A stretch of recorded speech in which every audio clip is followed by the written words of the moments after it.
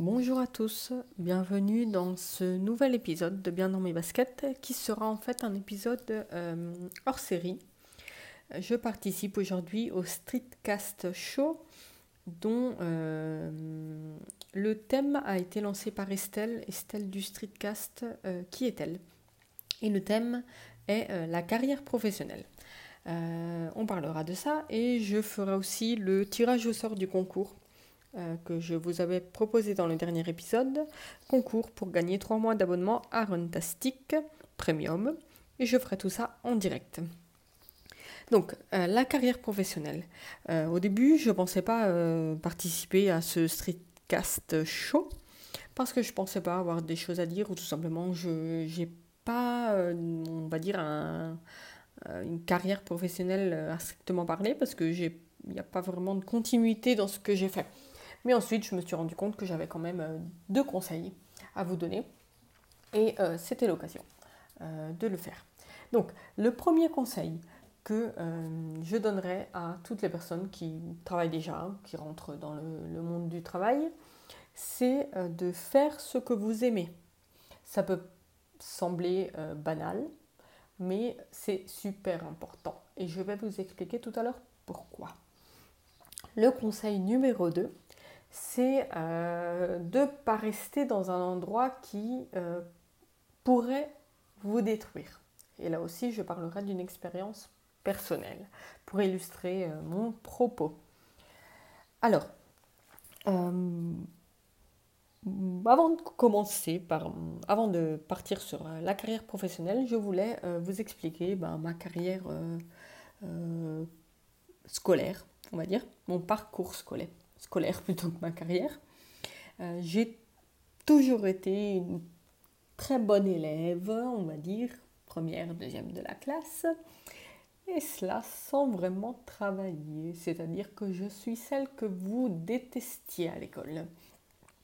Je faisais le strict minimum, je faisais mes devoirs et tout, j'aimais même ça, j'adorais aller à l'école, mais je m'arrêtais vraiment au strict minimum parce que de toute façon j'avais des super bonnes notes comme ça, donc pourquoi j'aurais dû faire plus?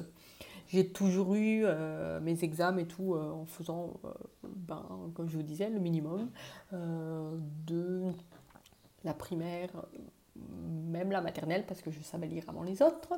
Mais bon, de la primaire à l'université, à tout ce que j'ai fait après, ça a été plutôt facile pour moi, on va dire. Euh, j'ai passé mon bac, j'ai eu mon bac en fait avec une moyenne pas super bonne, hein, 11,8 si je me trompe pas. Donc même pas une mention assez bien, mais je m'en fichais complètement. Je voulais juste avoir mon bac et je l'ai eu sans vraiment réviser. J'écoutais mes copines qui révisaient et j'avais des meilleures notes qu'elles. Donc voilà, je voulais juste avoir mon bac. C'était un bac L parce que après ma seconde générale, j'ai décidé de m'orienter en L, donc littéraire, contre l'avis des profs qui me voulaient en S, parce que j'ai été super bonne en maths. Mais j'ai fait L, pourquoi? Parce que je voulais faire option troisième langue italien. J'avais déjà parlé, je vis à Rome, pour ceux qui ne le sauraient pas encore. Je vis à Rome, je vivais jusqu'à il y a 7 ans, oh oui, 7 ans, un petit peu moins. Je vivais en France et ma famille est italienne parce que mes grands-parents étaient immigrés italiens. Ils ont immigré en France dans les années 50 et donc ça a toujours été une passion pour moi, l'Italie, l'italien. Et c'est ce que je voulais faire. Je voulais étudier cette langue, même si je la connaissais déjà un petit peu, parce que voilà, avec mes grands-parents, on parlait le français, mais on parlait aussi un dialecte italien. Et j'ai toujours écouté de la musique en italien, vu des films en italien et tout. Enfin, voilà, mes parents m'ont poussé vers cette langue, on va dire. Et du coup, j'ai fait LV3 italien, langue vivante 3 italien. Et quand j'ai eu mon bac, j'avais qu'une seule idée en tête, c'était faire une fac d'italien. Parce que c'est tout simplement ce que j'aimais. Je savais très bien que professionnellement parlant, ça ne m'amènerait nulle part parce que il faut savoir qu'une fac d'italien en France, On va dire que ça vous ouvre 2 portes, et encore, ça les entrouvre. La première porte, c'est faire prof, et ce n'est pas du tout ce que je voulais faire. Ça, c'était clair depuis le début.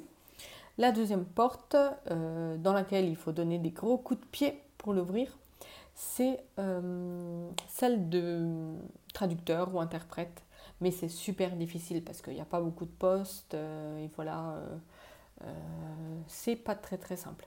Mais j'ai quand même fait ma fac d'italien pendant 4 ans, parce que j'ai fait donc 2 ans de DUG, c'était encore le vieil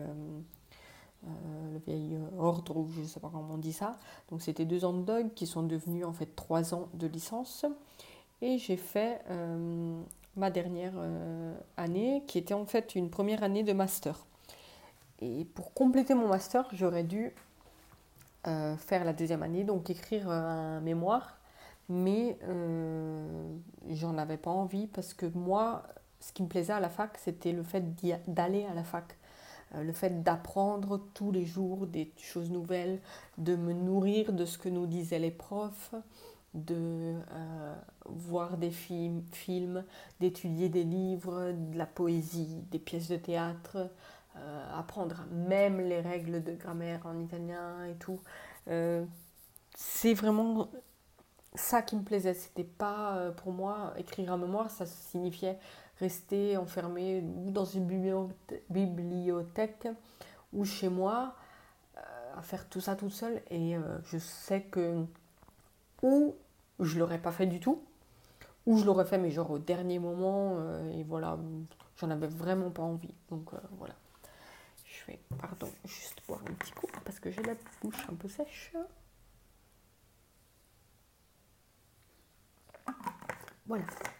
Donc, je vous disais que donc, ma fac d'italien, ça ne m'a mené à rien. D'ailleurs, quand j'ai fini les 4 ans, ma mère m'a dit, mais en fait, t'as perdu 4 ans de ta vie. Et je me souviens encore de lui avoir répondu que non, j'ai pas perdu 4 ans de ma vie parce que j'ai fait pendant 4 ans ce que j'aimais. Et donc ça se regroupe avec mon premier conseil, faites ce que vous aimez. C'est super important pour moi. C'est quelque chose qui me porte tous les jours, on va dire.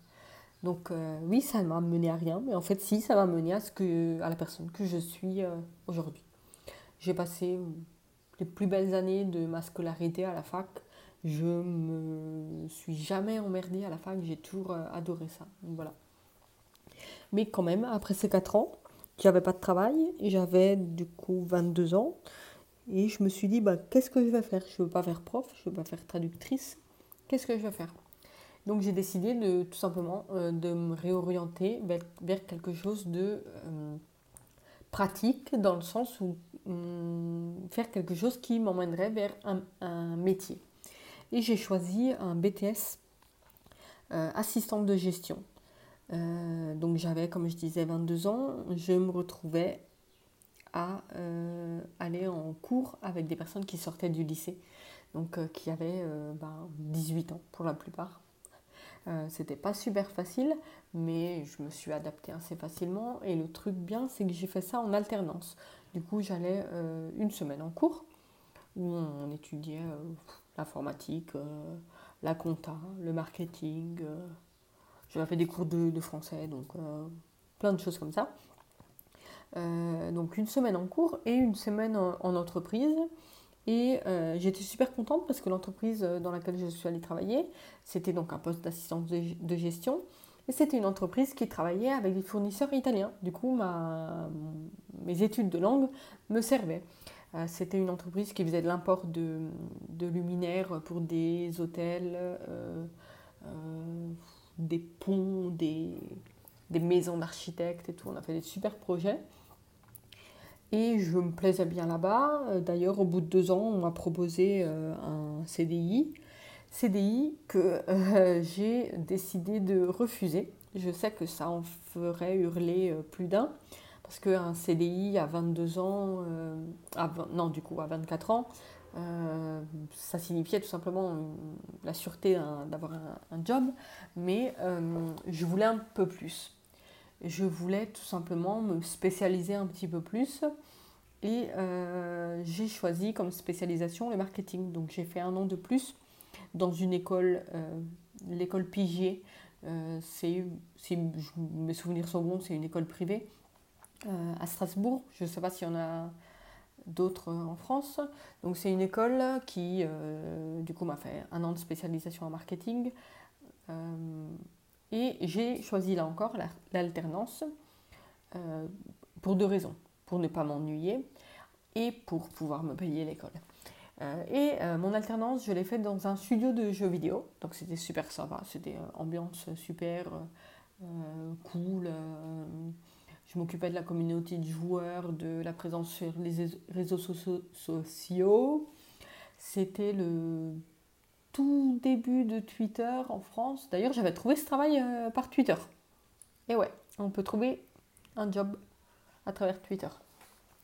Donc c'était le début je me plaisais super bien là-bas, mais l'entreprise n'allait pas super bien et tout. Donc du coup, au bout de mon année de marketing, le contrat se finissait et voilà, merci, au revoir. Et je me suis retrouvée en 2010, donc au chômage. Et là, je me suis inscrite à Pôle emploi.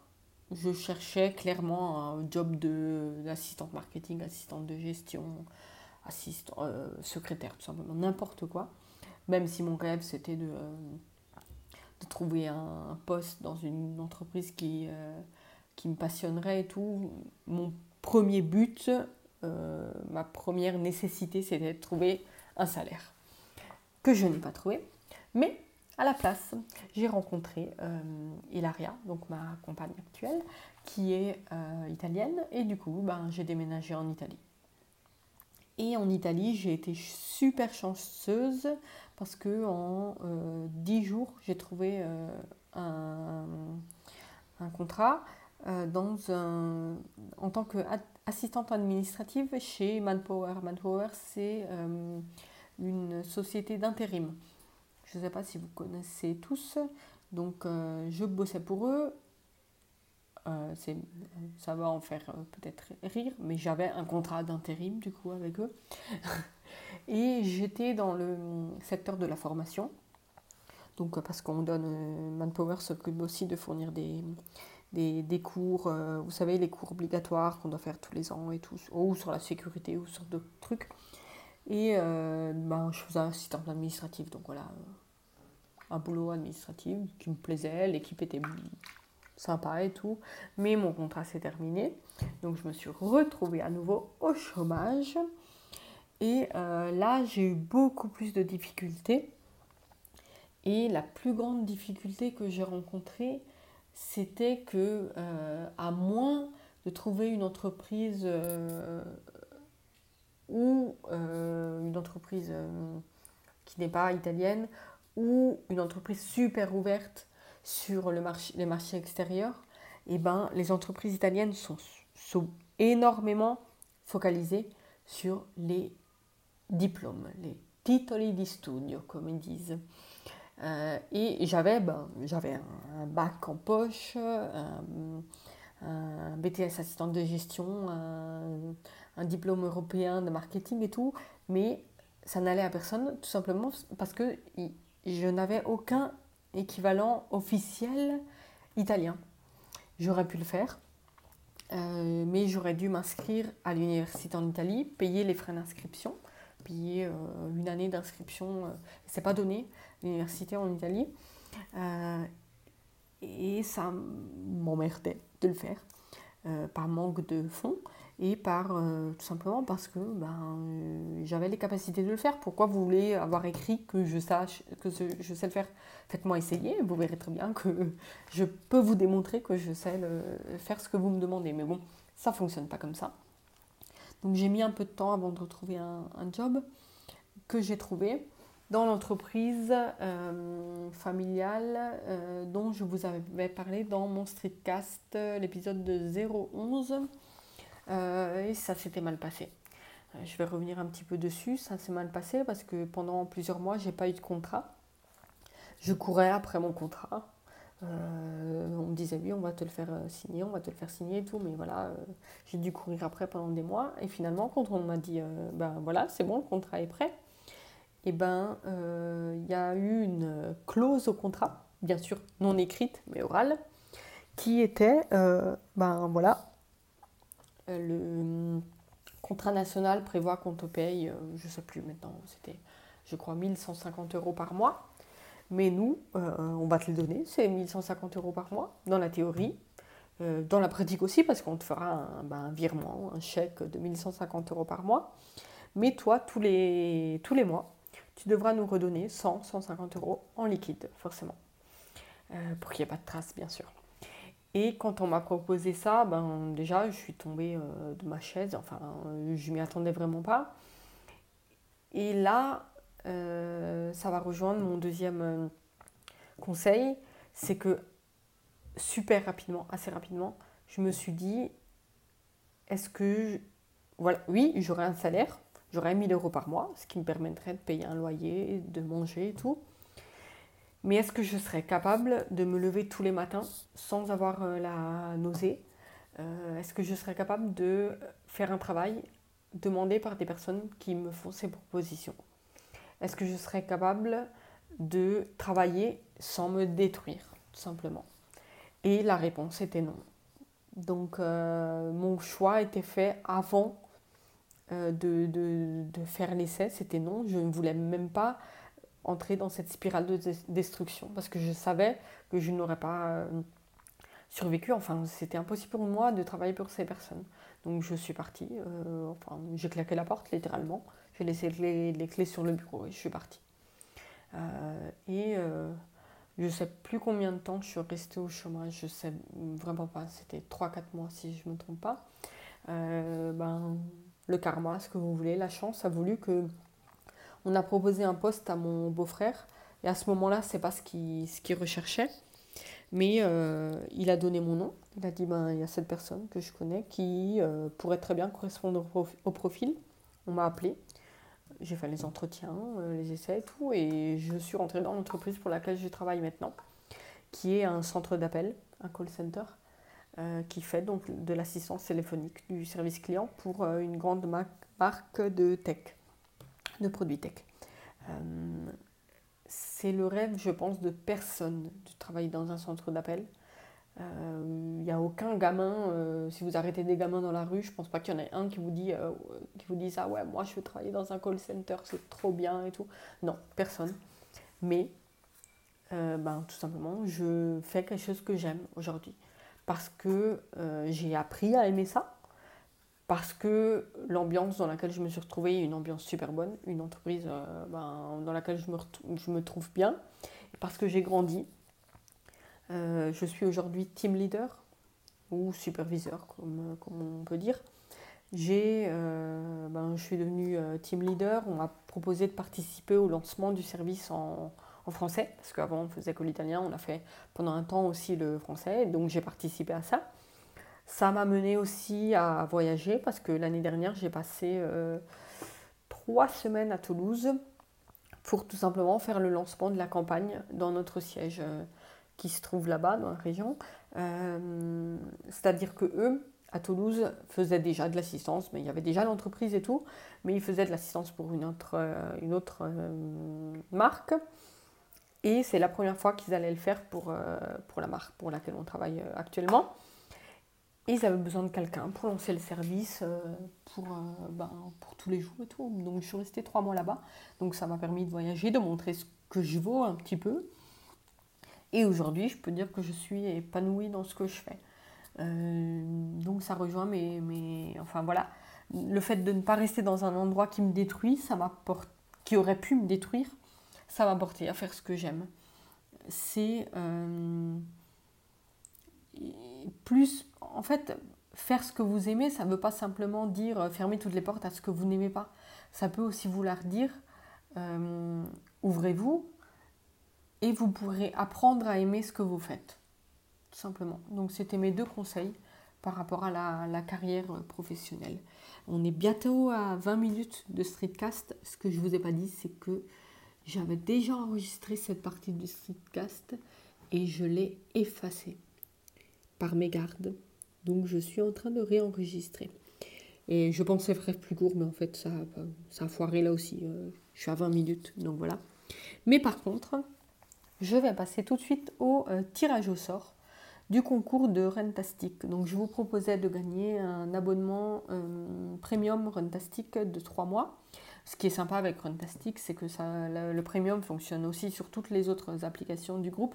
Donc Résul, c'est tout.